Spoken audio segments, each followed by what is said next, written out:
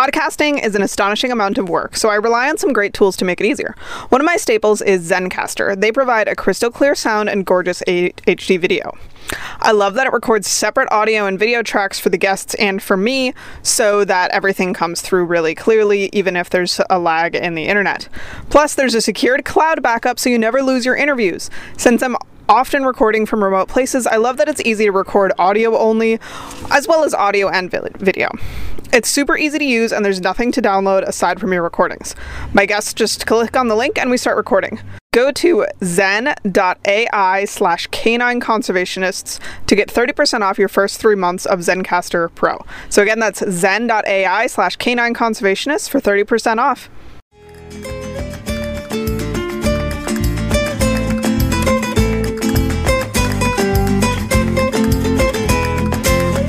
Hello and welcome to the Canine Conservationists podcast, where we're positively obsessed with conservation detection dogs. Join us every week to discuss ecology, odor dynamics, dog behavior, and everything in between.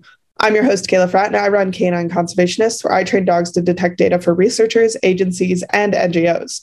Today, I have the pleasure of talking to Anne McLoone from Seeking Scent about precision tracking and using hide placement to get the most learning application for your dogs.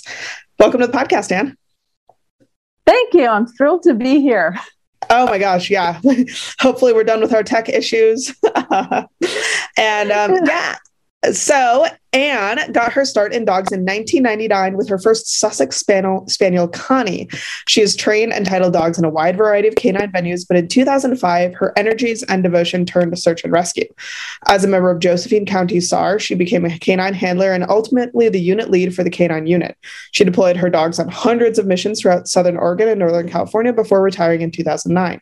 Her first SAR canine was a wilderness air scenting and human remains detection dog, while her subsequent dogs specialized in man drilling.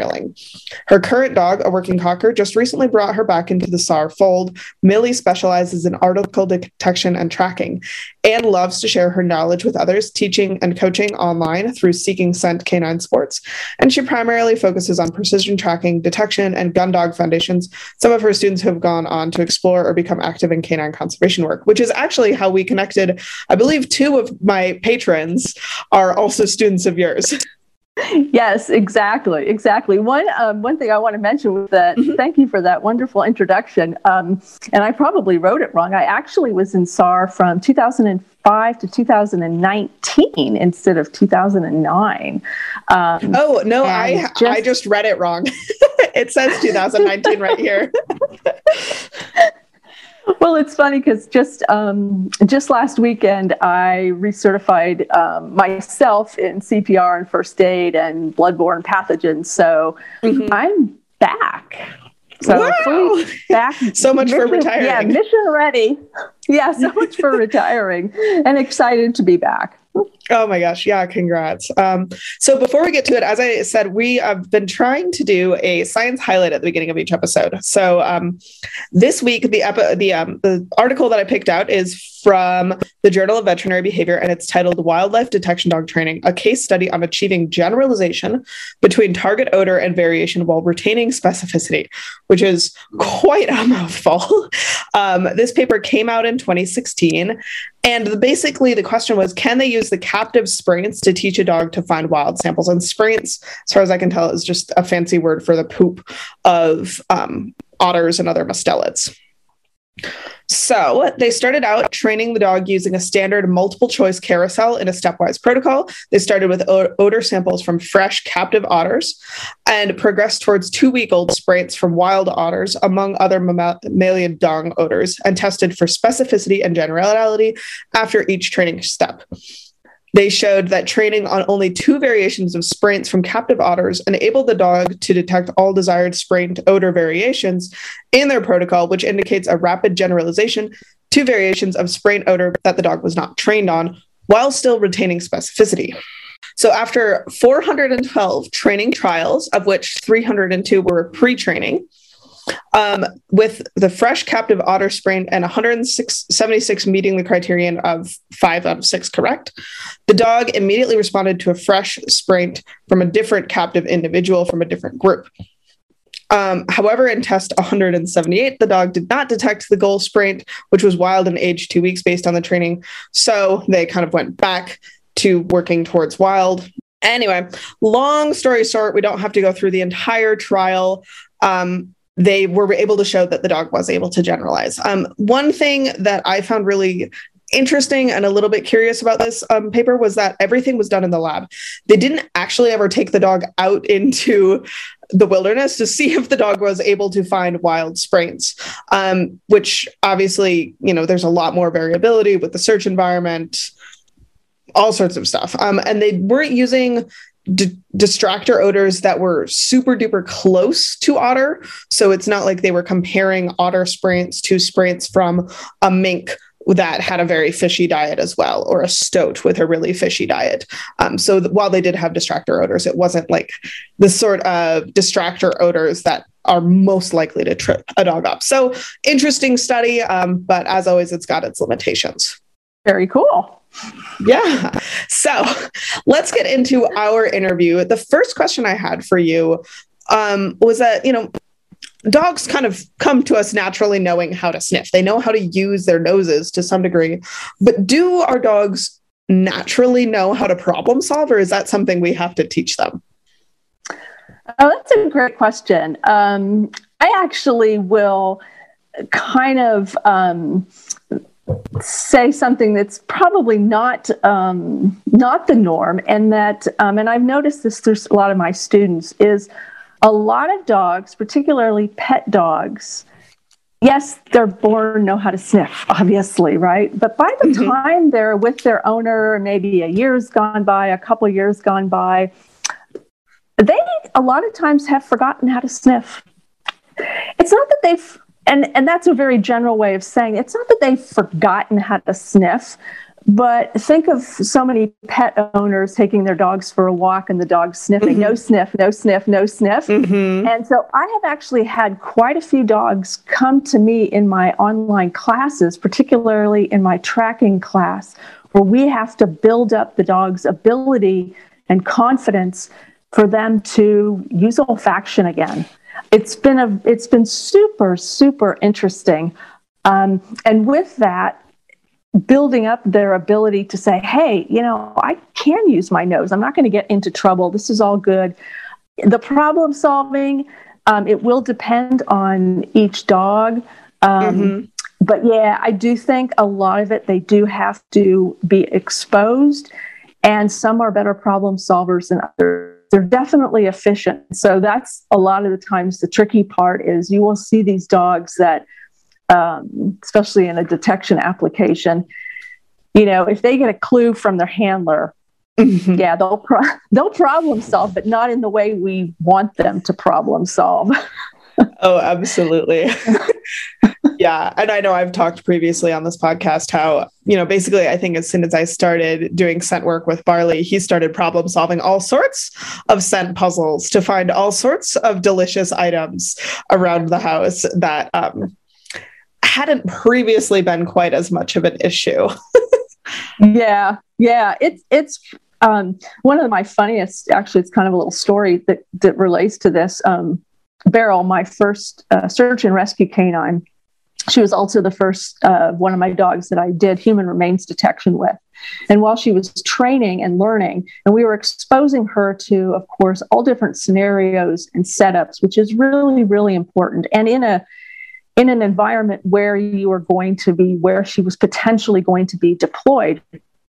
And she hadn't yet reached that level where we started doing inaccessible hides with her. So things behind cabinets, behind doors. But she was at a stage of her training when she was ready to be exposed to that.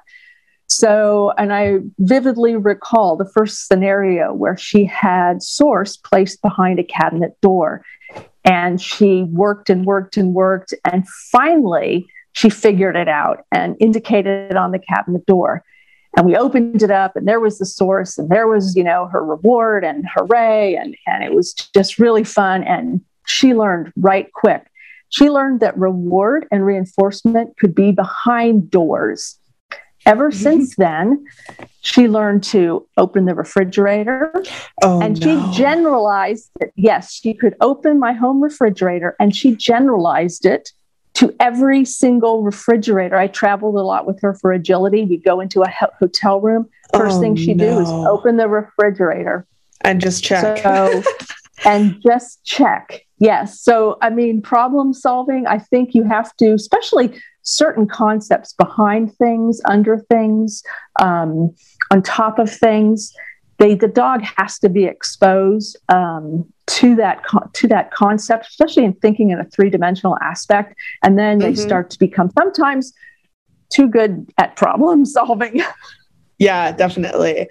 Well, and that leads us really nicely into my next question, which are, what are some of the concepts that we can and probably want to teach our detection dogs by where we hide their target? So, you just gave the lovely example of the first time that she was introduced to something that was behind a closed door. But what are some of the other things that we may want to start layering in, especially, when we're in that stage of going from a simple search up towards trying to get this dog to be ready to be operational?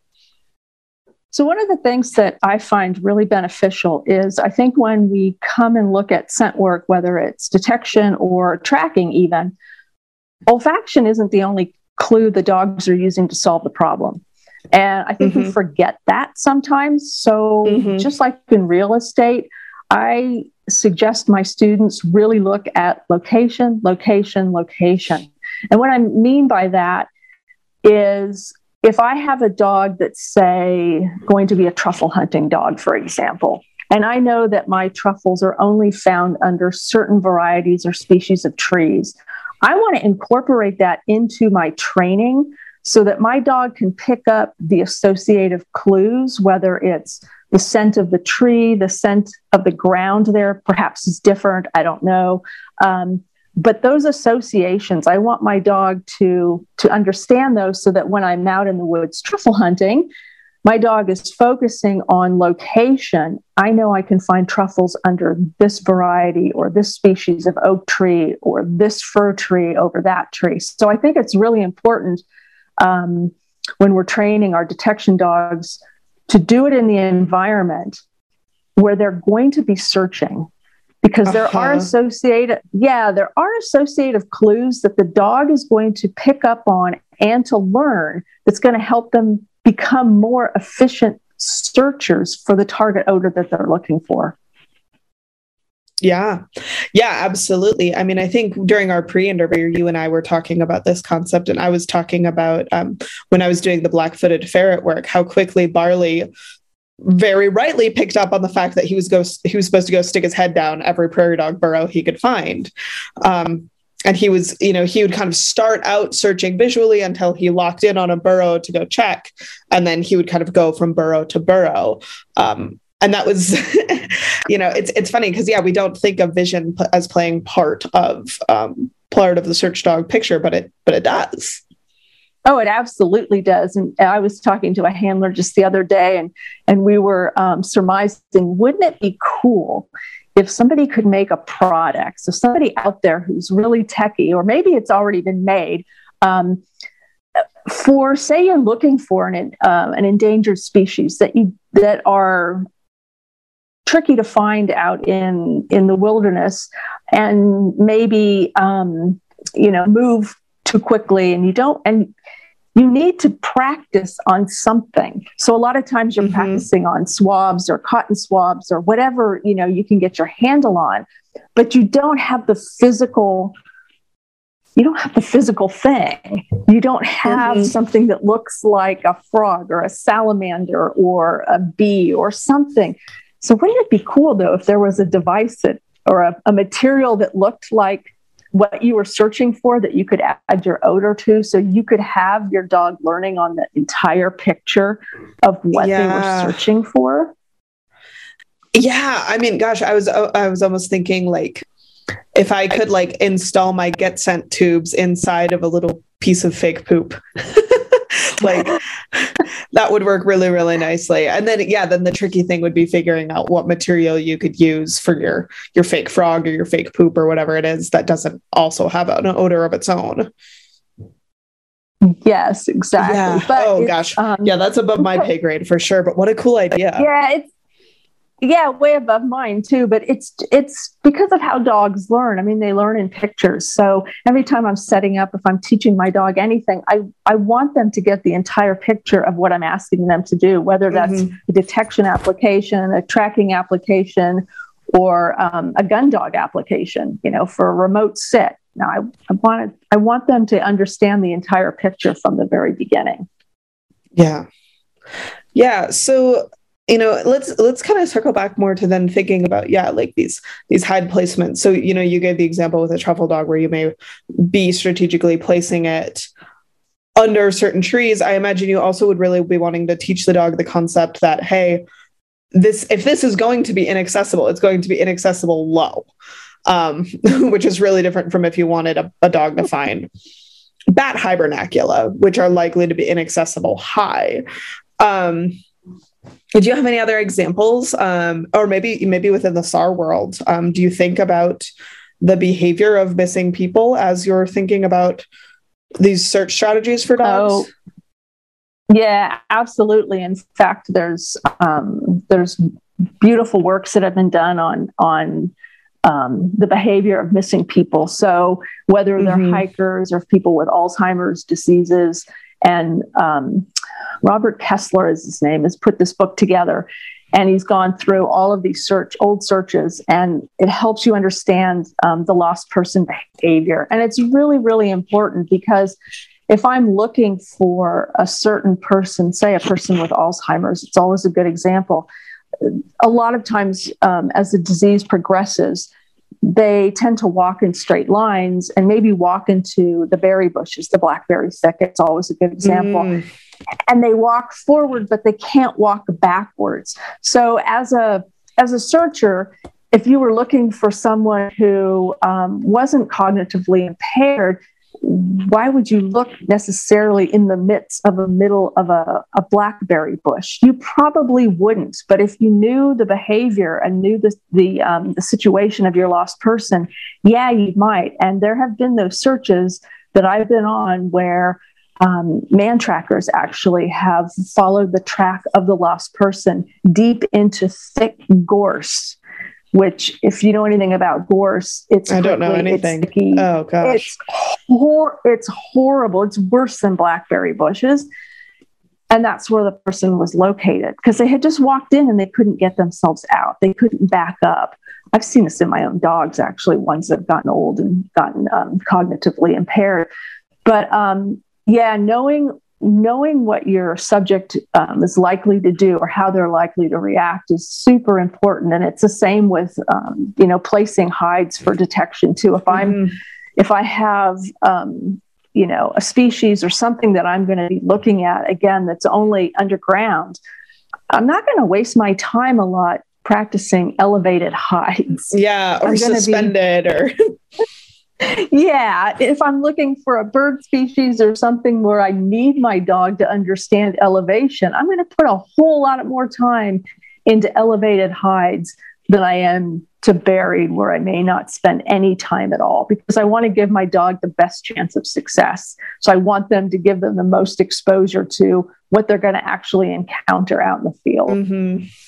Yeah, that makes sense. I know it's something I've been thinking about a lot with Niffler, who's my far less experienced dog currently. He's only ever worked on wind farms. So he's worked in areas with really consistent wind, tends to be really long, narrow scent cones. There's not a lot of swirling or lofting or anything interesting happening. It's just wind across the plains. And it's tricky in its own way, because again, it's these really long, narrow scent cones. Sometimes we were still working in really tall grass or around like soybean fields. But, the first time that he has to work something with more 3D complexity, there's going to be a lot of really interesting problem-solving skills that he's going to need to learn that he doesn't currently have, versus Barley, his first project was on zebra mussels. So he was immediately learning how to do, basically, it's a vehicle search. So he was really learning how to slow down and be detail-oriented, and even take quite a bit of direction. And then his next project was that black-footed ferret project, where we're out doing like 300-acre searches across the desert. So I don't know. There wasn't a question in there. Yeah, no, but that's a really hard concept for not only for handlers to grasp and for dogs to grasp. From going to, your situation where you have a huge amount of acreage to cover, and you need the dog, and your scent source is larger, and you need your dog to cover ground efficiently and work all day, and it's a different search parameter, and then you need to adjust for your next project into detailed searching. Yeah, that is not necessarily an easy thing for a dog to do or a handler to grasp. One of the things that, again, and it all goes back to location, reinforcement, reward placement, source placement, where you place your training odor is going to dictate, and you can dictate the kind of searching that you want out of your dog, whether it's fine detail or large area. Yeah. Do you have any examples that you could give of, like, I know it's hard to do over a podcast where we can't draw a diagram, but of how you would set up a search to really start moving a dog towards learning how to slow down and be detail oriented, or vice versa, doing a bigger search? So slowing down can be tough, particularly for dogs that are incredibly drivey, incredibly just want to run, that have that built into them. So slowing down, being able to slow down, to think, to process it can be challenging. What you need to do almost is take your odor source and go to almost the lowest threshold that you can go. So something that's so small that your dog has to stop, has to process. And one of the ways that I've been experimenting with right now to help a handler is using, because you're out in the field, and so you don't have a lot of guides out there that you can use. So, for example, the mine detection dogs, right? They might be running lines or lanes, and they might have strings or other guides for them. But you have your body. Your body can be a guide. So what I mean by that, say I need my dog to search a search along a creek bed or something. I can set up my hides so that the dog is always finding them in front of my feet. And that way I can slowly move through a search environment, perhaps, and my dog is working, and they know they're only going to find the source in front of my feet, for example, and I can move my dog just by moving myself slowly through and meandering through an environment. You see where I'm going with that? Yeah.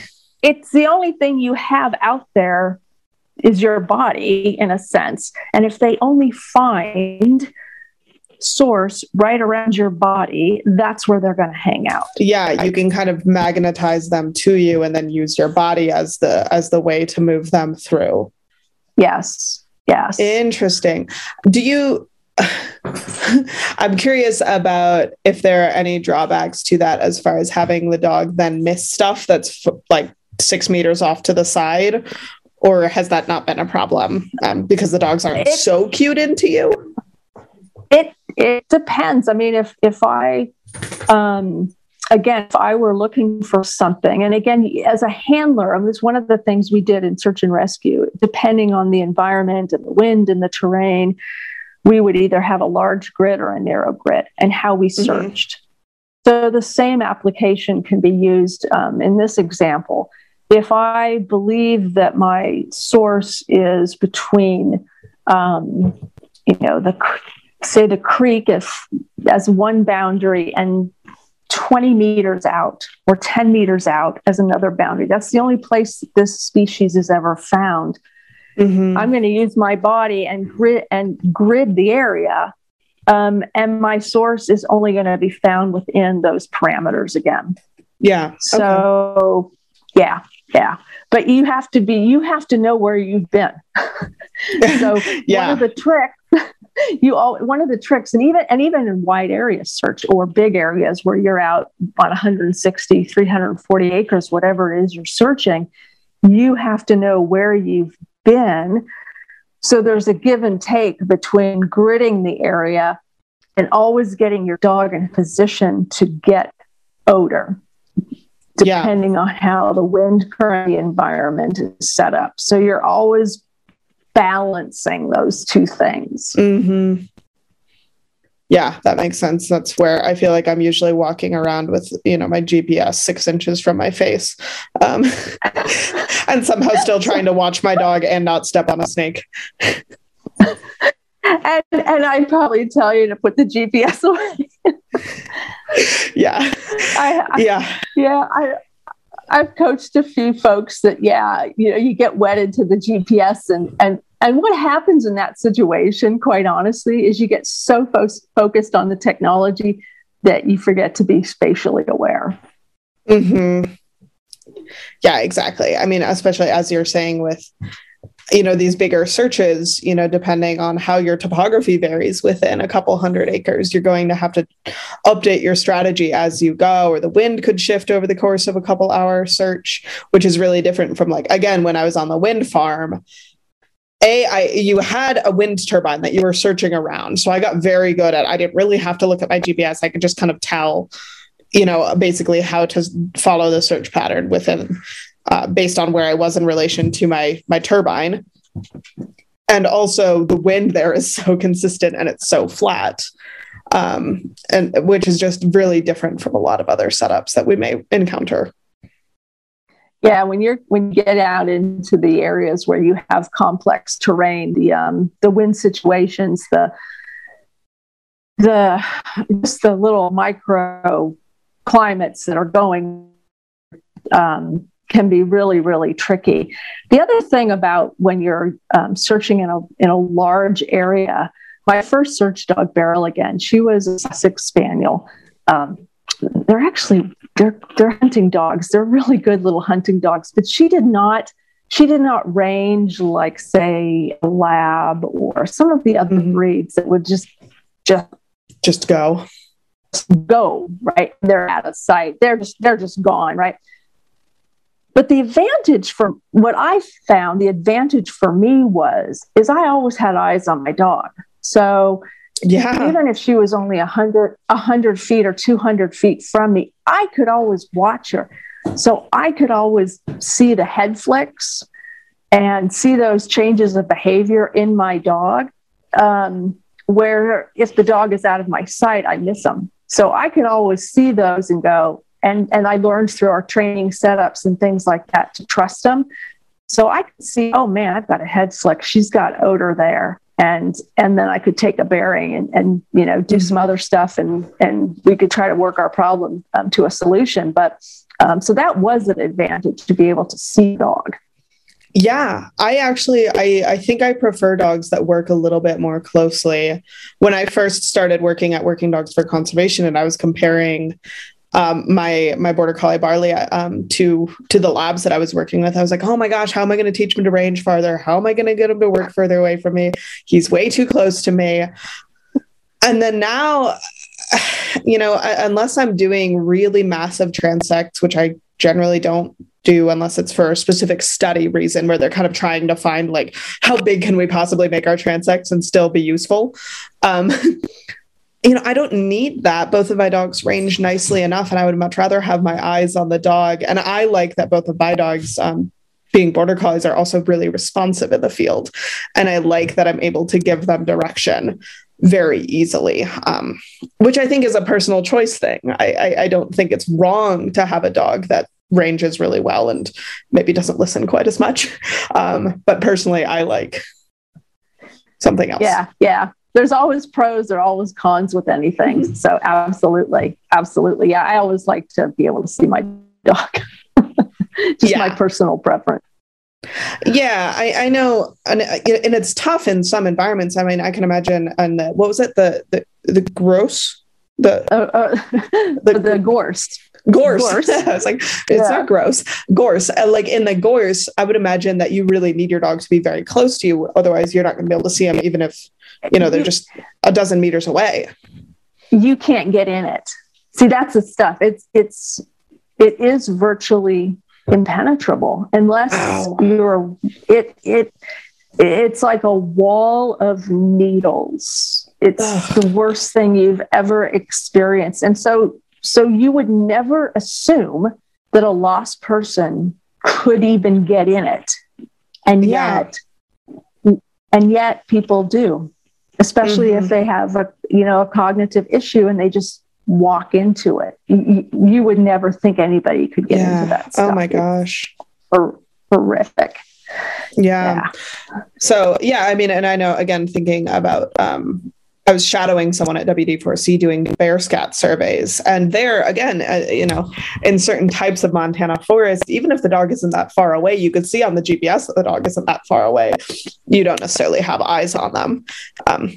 So that's just a little tangent, though. So I have a couple other questions from Patreon that I wanted to start getting through, and we'll keep chewing on all these different concepts. So Yana from Patreon, who I know you know, asked how we incorporate handler movement and hide placement into training, and especially with the goal of accurate but effectively progressing through searches in the wilderness.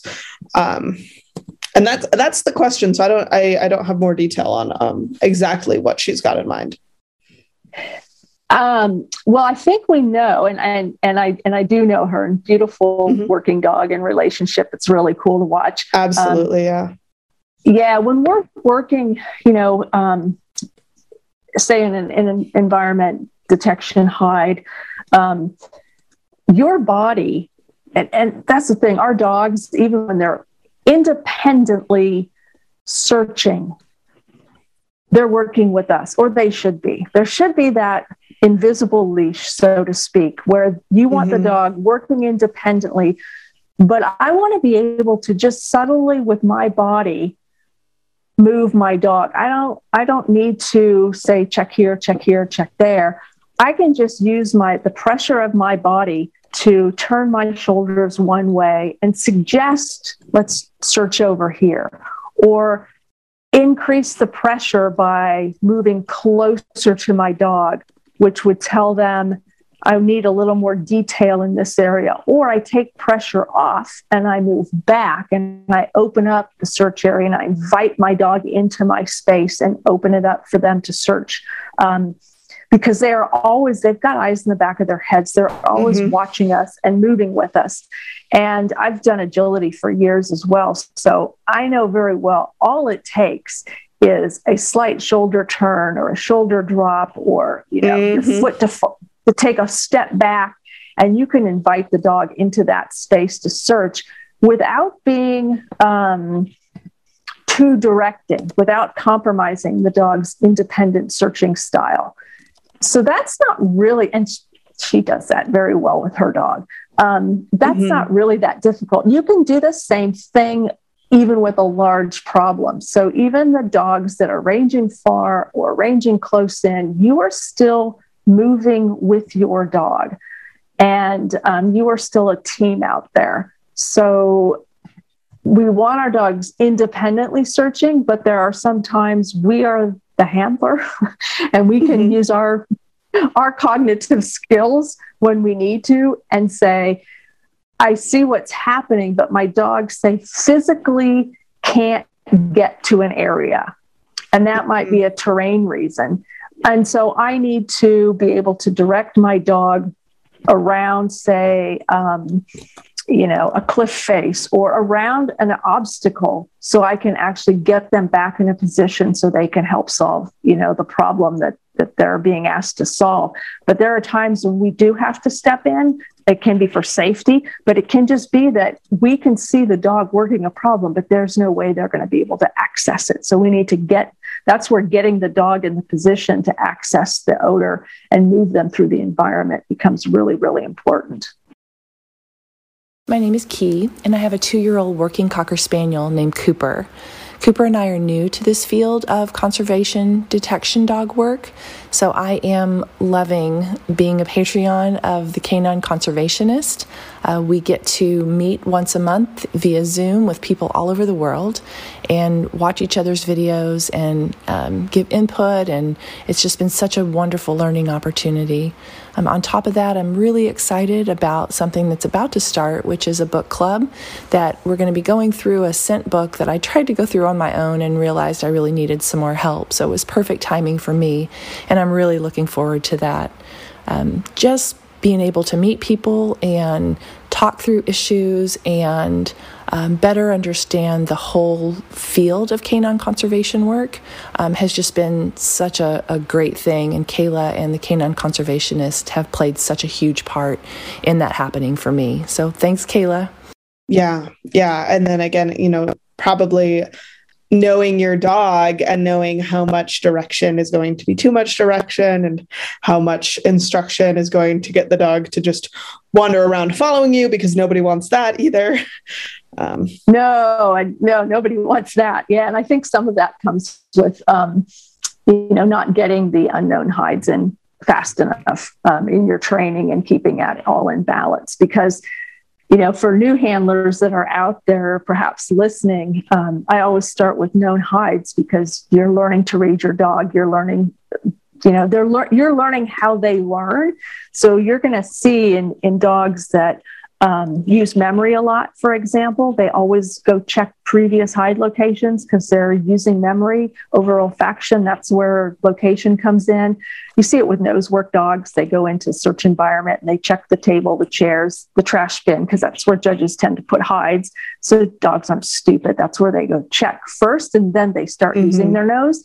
So you're going to see that. But then quickly as your training allows and your dog progression allows, to get to those either single or double blind hides, because that's when you really become a team.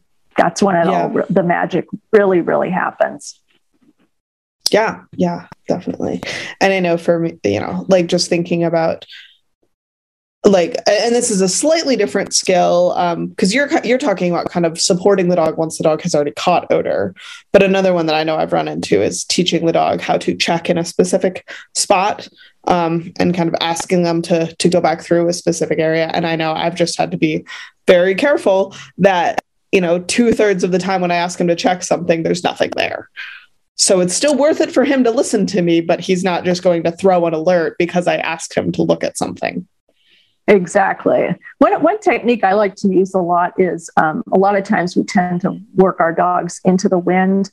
I actually, if I do that, I actually like to work the other direction. I actually like to work with the wind at my back, because that way the wind's at my back. And that way my dog, when they catch that odor, they're going to give me this beautiful head hook right back into odor. And it's you can't mistake it. And it's just beautiful. And it's like, bingo, there's your source.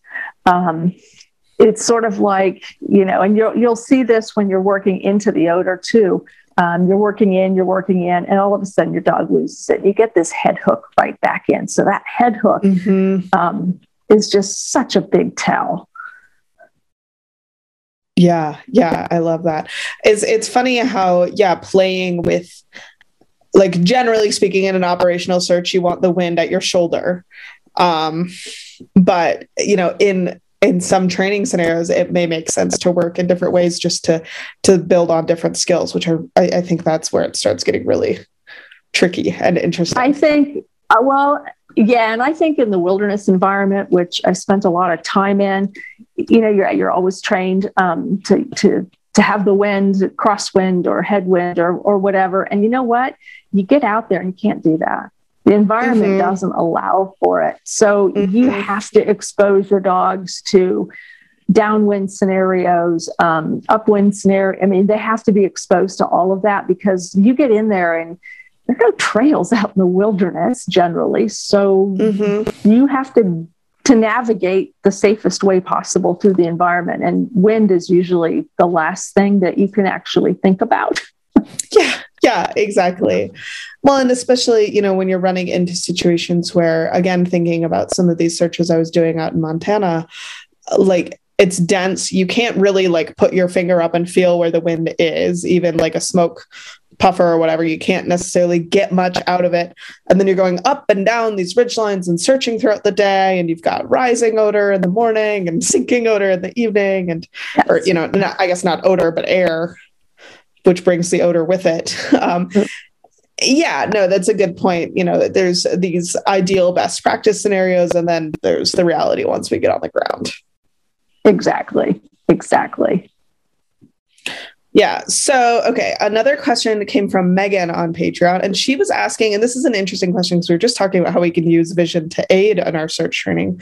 She was talking about how do you teach the dog to differentiate between visual aids and odor. For instance, she came across a company selling scentwork hides, but they were in all sorts of fun shapes and bright colors, which might make the hide more noticeable. And if you use those things in training, how do you guarantee the dog is searching for the odor and not searching for the, the visual aid?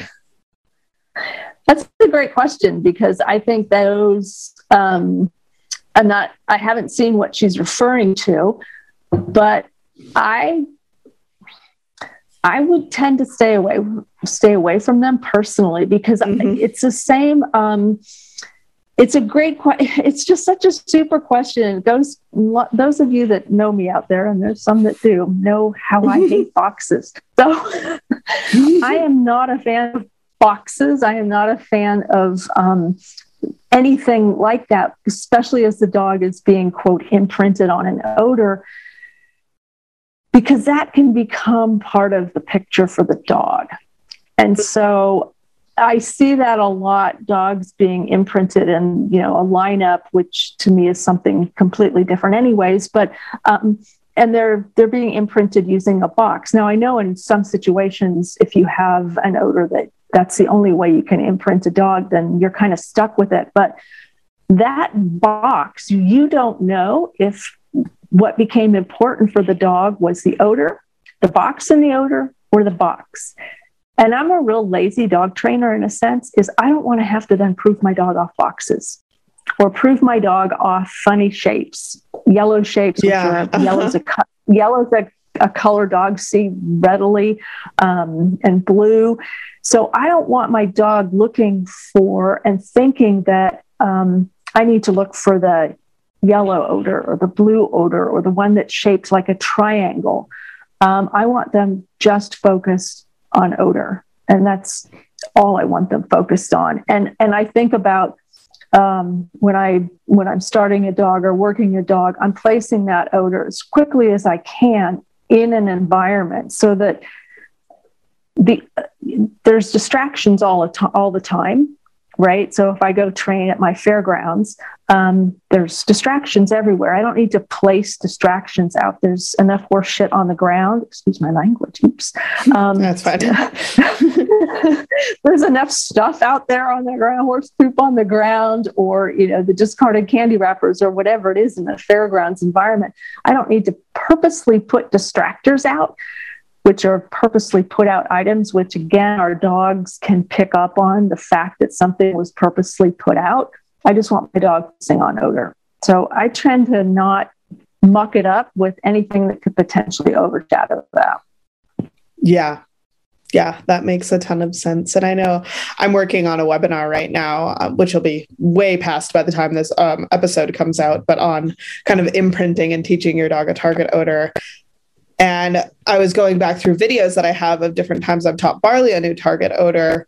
And I think the cleanest session I ever did with him, teaching him an odor, we started using like 6-inch tall grass right away. So he was just searching in kind of, it was a hayfield sort of area. So much taller than your lawn probably, but not knee height.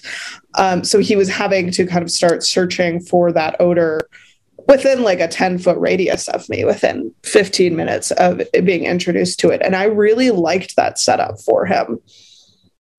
I tend to, yeah, I was just going to say, I would tend to agree. I know when I introduced Millie on the odor of firearms and spent shells and things like that, I basically, I had a jar and I had her sniff it and I gave her a few cookies and whatever. And then that I did like a couple of times that, and then I immediately hit it, because that's the other thing. When we place source out, again, location. So your dog comes across a new odor that hasn't been in the environment before, they're probably going to check it out, and you can mark it and get in there and reinforce it. And then pretty soon they're like, oh, okay, that's an important odor. I should pay attention to it. And it's simple, it's quick. And most dogs pick up that concept pretty fast. Yeah, definitely. I'm curious. I haven't, and I won't have the opportunity to do this again until my next dog. Um, but I have found that introducing searching much more quickly has worked much better for Barley in particular. And I'm not quite sure if that's because he already knows the searching game so well, or if it's because he's such a visual dog and such a try it dog, and he so quickly goes into training mode that lineups can be really, really tricky for him. And I find that kind of introducing the search really early on has been really helpful. And Niffler has only ever learned one target odor at this point. And I introduced it to him in a much more kind of like, I had 2 tins and I was almost playing like a cup game with him right away before introducing the search. And that was just his first 1 or 2 sessions before we introduced a search. So it was still pretty quick, but not quite as quick as what I've done with Barley in the past. Yeah, I introduced search, right as puppies, they're searching for toys, they're searching for food, they're searching for their supper. They're learning about how to search. They're learning about the environment. They're learning that things move to go under, over, through things, surfaces, textures, all of that kind of stuff. And then when I do introduce an odor, I will tend to now, I didn't in the past, introduce what I would call a miscellaneous sort of odor. So with my young working cocker, she was started on handler scent because I was doing tracking with her. And then when I started doing detection, I introduced Kong and the small bits of Kong just to get a small odor threshold. And also just because I wasn't, to be honest, sure what odor I was ever going to put her on. So I thought, right. We're just going to play with Kong right now. She learned how to search. And so when it was time to introduce an odor I wanted her to find, that was, like I said, pretty easy. Yeah, Niffler's first 6 months of training was all food. I didn't introduce bats to him until we had been officially hired for a wind farm, because I was like, I don't know what I'm going to want him to find. Like, no point. I know, and there are different ways that people do it in the conservation dog world. Barley is also trained to just find birch, like what you would use in nose work, and that's what I'm going to teach Niffler next, just so I've got something that I can put in a tube, and I don't really care about. It's an essential oil just for really easy kind of on the road training, because there's only so many places that people let you put dead bats, and I assume you run into this with like human remains, where it's like, hey, can I just like put my placenta in the Ace Hardware or something? Like, I don't know how people would feel about that. It doesn't usually go over very well. Yeah, exactly. We run into the same thing in the conservation dog world. And I know like Rogue Detection, they do something really clever where they introduce all of their dogs to Wolverine scat, because Wolverines are really, really rare. So your dog isn't going to slow you down by finding Wolverine all the time. And B, again, because they're so rare, it's the sort of thing that, hey, if your dog finds it 2 years later when they're supposed to be finding something else, it's still interesting. It's still like good data versus, I would absolutely not want to teach my dogs to find coyote scat just for fun, because there's coyotes everywhere, and it would slow down and ruin so many of our searches to have my dogs picking up coyote scat all the time. Yeah, exactly. That's clever, the Wolverine scat. I like that. But to find an odor to find an odor that so you can keep practicing, out of seasons. So, when you're in between projects, to keep practicing. One thing I will suggest is to also think about the thresholds, the odor threshold, because birch is pretty stinky. So as you know, what I like to do is if I'm going to have a dog that is going to be looking for a source that has a large odor threshold, then that actually works out really perfect. Or I need my dog to really work out an air scenting type problem, which is a detection problem. Something that's odoriferous like birch is a good way to go. But if I need my dog to be detailing, really fine detail, I'm going to put him on a very small odor. So for me, that's Kong. I've heard others use bed bugs, but something with a really low odor threshold so that my dog really has to use their nose and get that sniffing frequency really, really high. And I need that for precision hard surface tracking anyways. Yeah, that makes sense. So, okay, the last question I've got written down, which doesn't mean it doesn't mean we're done, but last question I've got written down is also from Megan from Patreon. And just as a reminder to anyone listening, if you want to ask questions, join us on Patreon. We also have a book club. We also do a video training call. Super fun. It starts at $3 a month. So like, there's no reason not to. So Megan asked, odor contamination is a big issue in the competition scent world. Is this a concern in conservation detection? Can odor contamination in the search environment be used to teach the dog to differentiate between residual odor and the actual source? So a couple different questions there. I'll let you jump in with what you know from, you can answer from the SAR background as well as from conservation, and then I'll chime in whenever I'm ready. Those are some really interesting questions. I know from the SAR world, in my experience with human remains detection, contamination usually raises its head when handlers are putting sources out to have the dog find and inadvertently contaminate the area.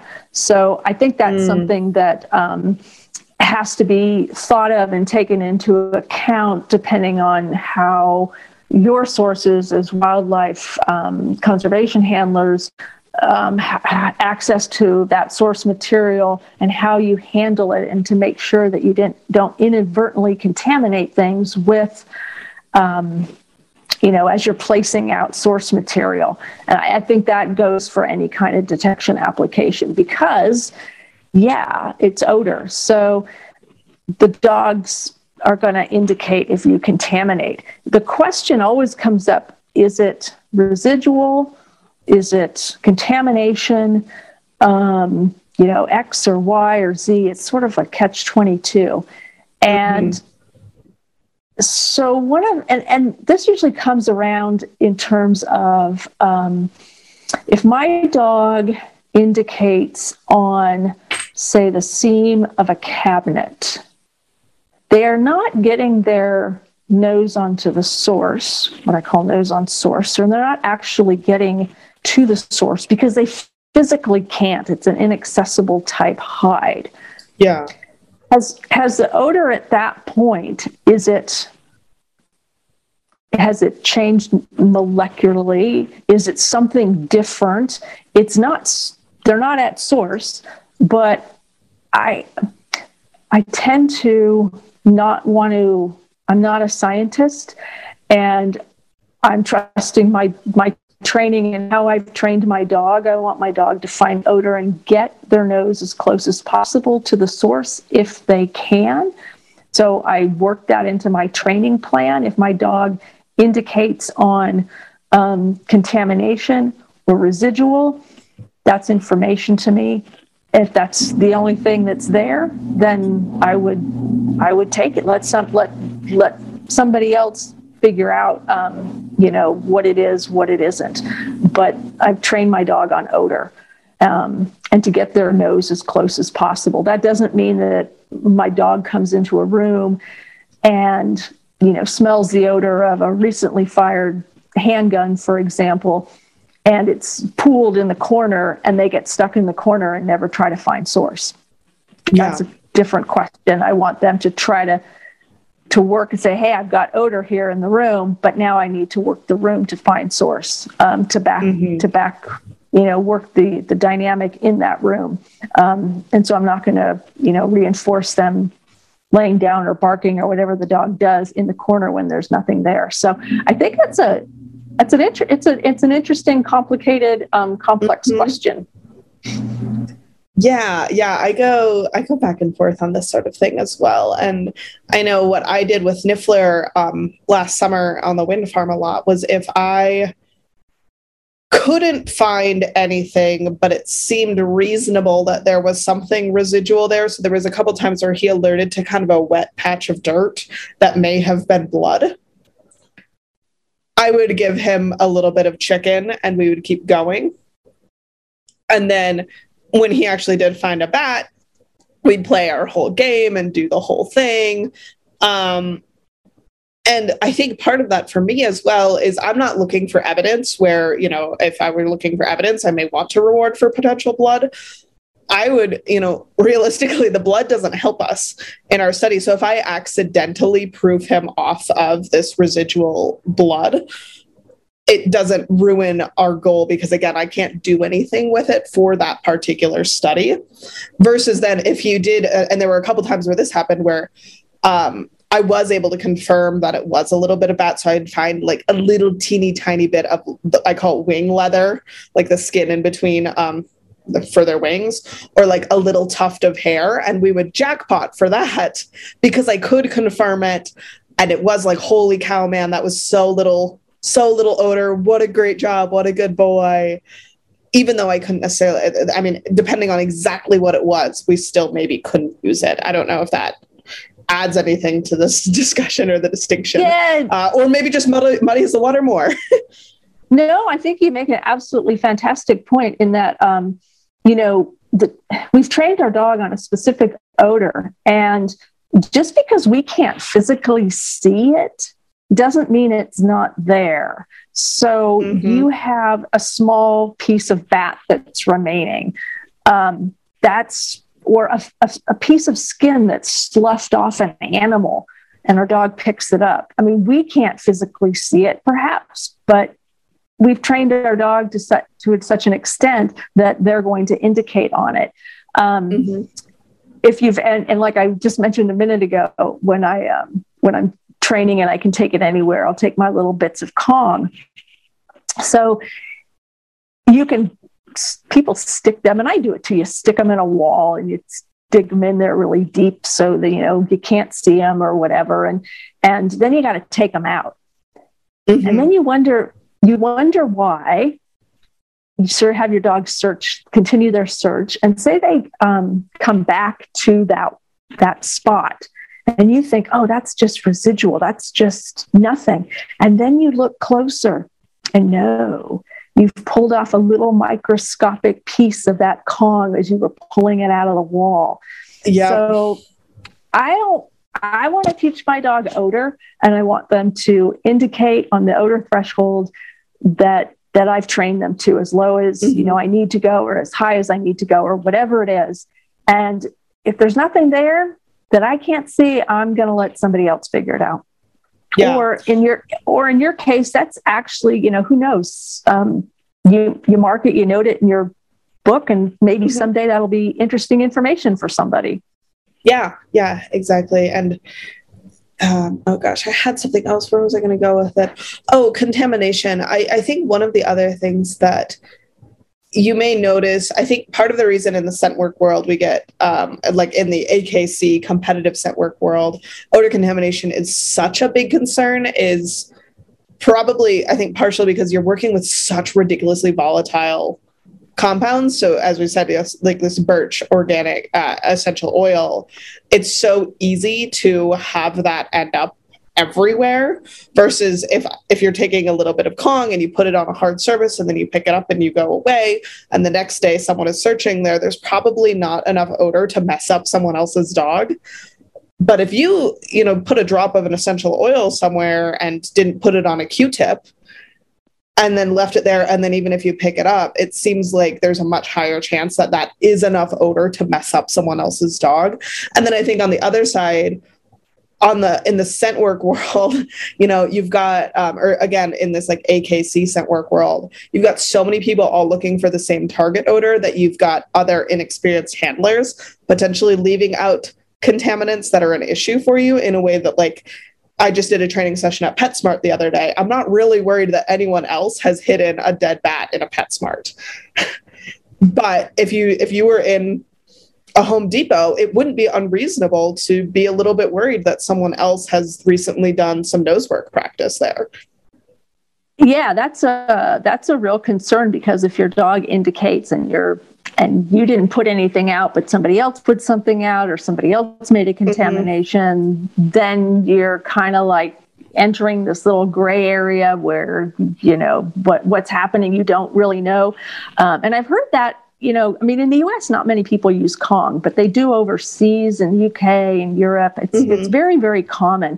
And so I know that's, I was listening to, I can't remember her name, on the wildlife conference that was just held recently, and I think there was a mention about why they didn't use Kong as a training aid, and it was just because of that, the same reason that somebody could leave something out, and then it's not a good scent to use in that situation. Yeah, well, I can actually, now I'm thinking, this training session I did in PetSmart yesterday, if my dogs had been trained to find Kong, we would have found a lot of Kongs.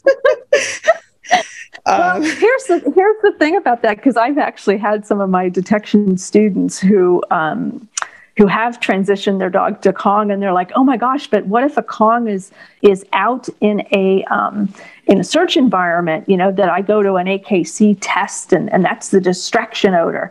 And I said, "Is it hidden?" And they said, "No, it'll be just on the floor." I said, "Then your dog probably won't indicate on it, because remember, location. Your dog goes in that environment." And unless they've been trained and reinforced for indicating on the Kong that's in the middle of the room just sitting there, they're probably not going to. They're looking for the thing that's hidden, right?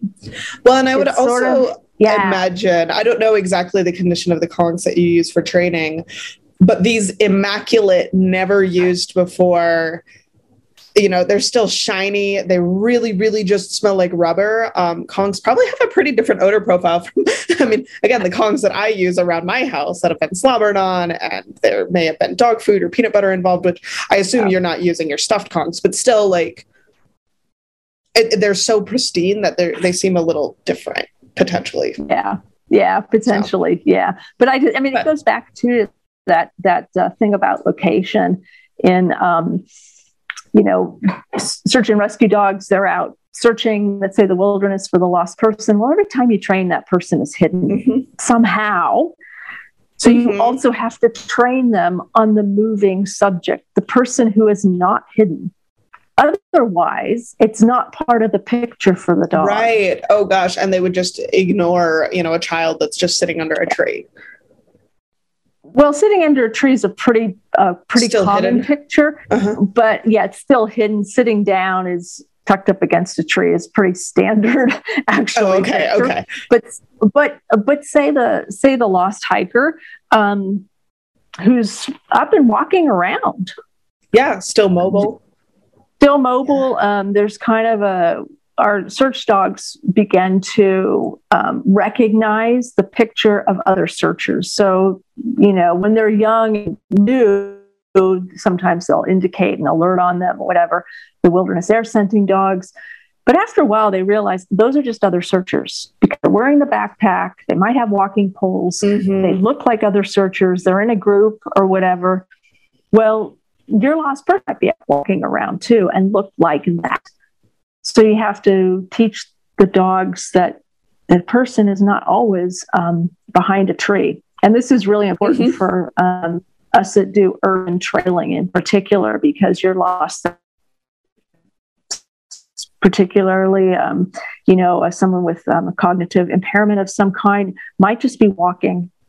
They're not hiding. They're just walking. Yeah. Right.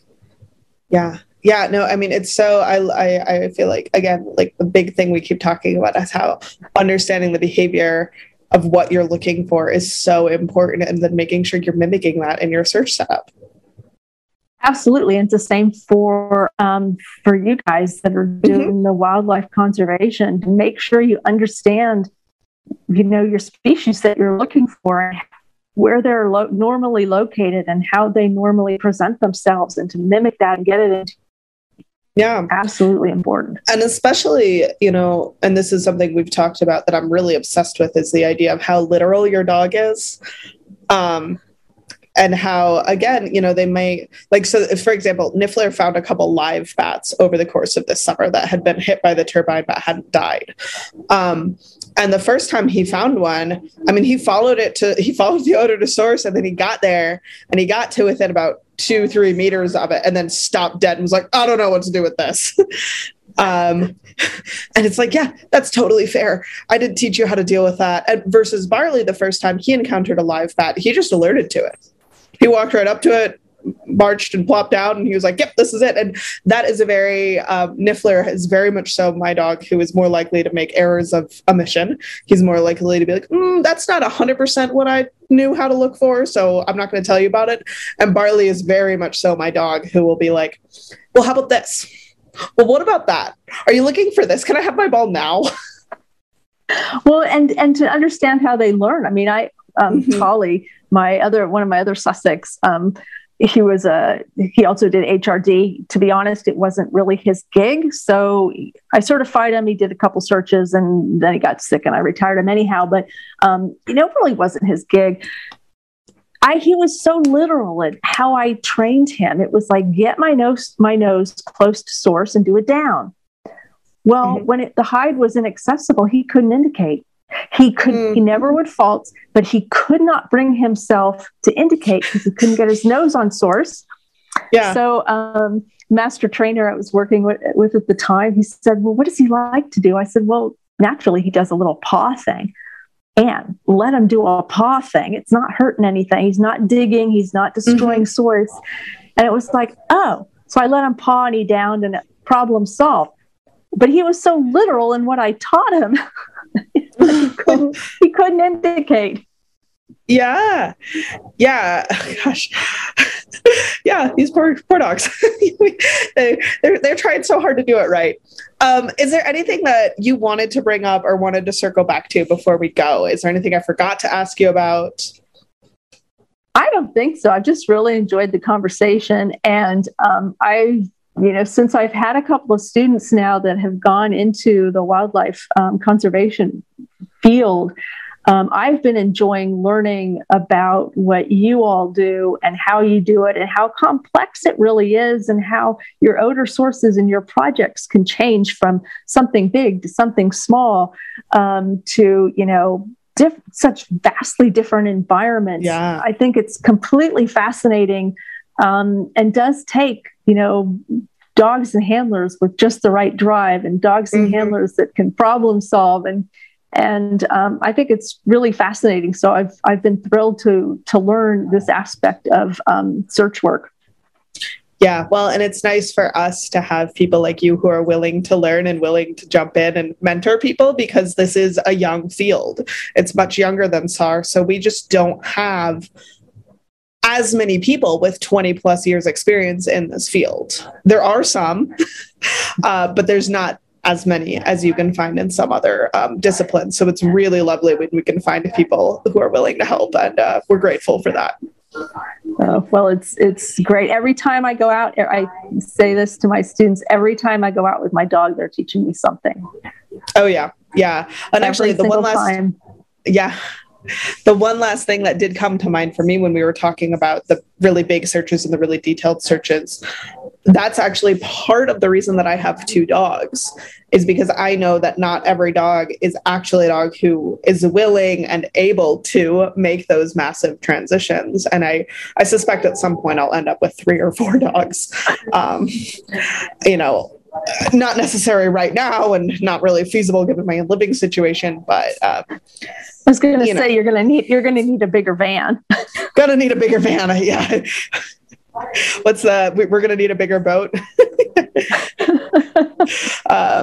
Yeah, gosh, if I could have like a pull behind dog suite, then I could have 2 more dogs. Or if I switch down to working Chihuahuas. If my detail dog is just 8 pounds, then I've got room for 8-pound dogs. Yeah.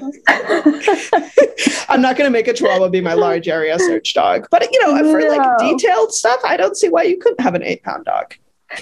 If you know what, you actually could, and especially if you have an environment that suits that dog.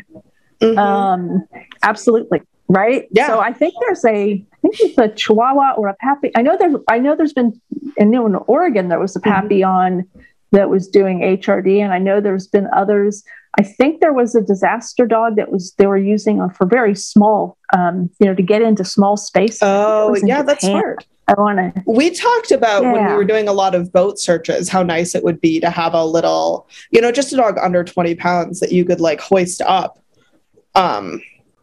or actually put into the boat to check a ballast area or something like that. I know Working Dogs for Conservation has a beagle and a Shiba Inu that both do rat work down in, I think, South Georgia Island area. And I just interviewed someone from New Zealand who uses border terrier, fox terrier crosses, also for rodent stuff, which makes a ton of sense. If you're looking at rodents, you probably want a terrier. Yeah. Yes. But, yeah. There's an advantage to the smaller dogs. I mean, I've always had smaller dogs, although. How much do Sussex weigh? So here's just a comparison. Mm-hmm. So Millie is 15 inches. She's my working cocker. So she's 15 inches at the withers and weighs in at about 18 to 19 pounds. Mm-hmm. Tolly is my male Sussex Spaniel. He also is 15 inches up the withers and weighs in at 45 plus pounds. Oh my gosh. And he is fit. Uh-huh. Wow. Yeah, that's I mean, it's like when, because aren't English bulldogs, which often are overweight, but also, you look at an English bulldog or even like a fit Frenchie, and they weigh 2 or 3 times as much as you would expect for a dog that height. Yeah. So, yeah. That makes sense. Sussex are like little, they're stocky dogs, but they shouldn't be fat, but they're well boned and they're big dogs in little packages. Yeah, absolutely. Well, I think that's all of your time that I want to take up right now. I could talk to you all day, but I really, really appreciate your time. And to all of our listeners, thank you so much for being here. I hope you learned a lot. You're feeling inspired to get outside and be a canine conservationist in whatever way suits your passions and your skill set. You can find those show notes where we'll link to all of Anne's in upcoming stuff. You can donate to Canine Conservationists, and you can join our Patreon over at canineconservationists.org. Until next time.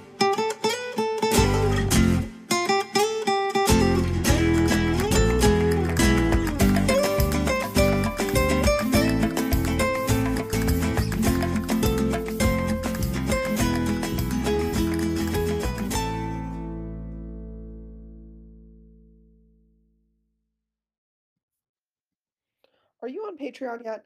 If you love this podcast and want to support it in the long term, Patreon is the way to go. I spend hours per episode researching guests, writing out questions, recording interviews, posting on Patreon to engage with our patrons about all of those, cleaning up the audio, and putting together all of the promotional materials. Even with the help of volunteers, this is an enormous task that takes up a ton of my time, and right now I'm not paid for it. For just $3 a month, you can support this show while also gaining access to our exclusive detection dog training video help calls, which happen once a month, our learning help calls, which are currently quarterly, but I'm hoping to move to monthly, and a lot more. You can join the fun over at patreon.com/canineconservationists or using the link in our show notes.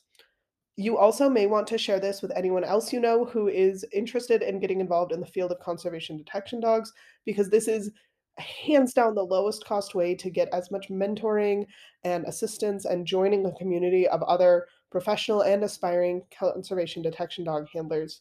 And you're going to really enjoy it. See you there.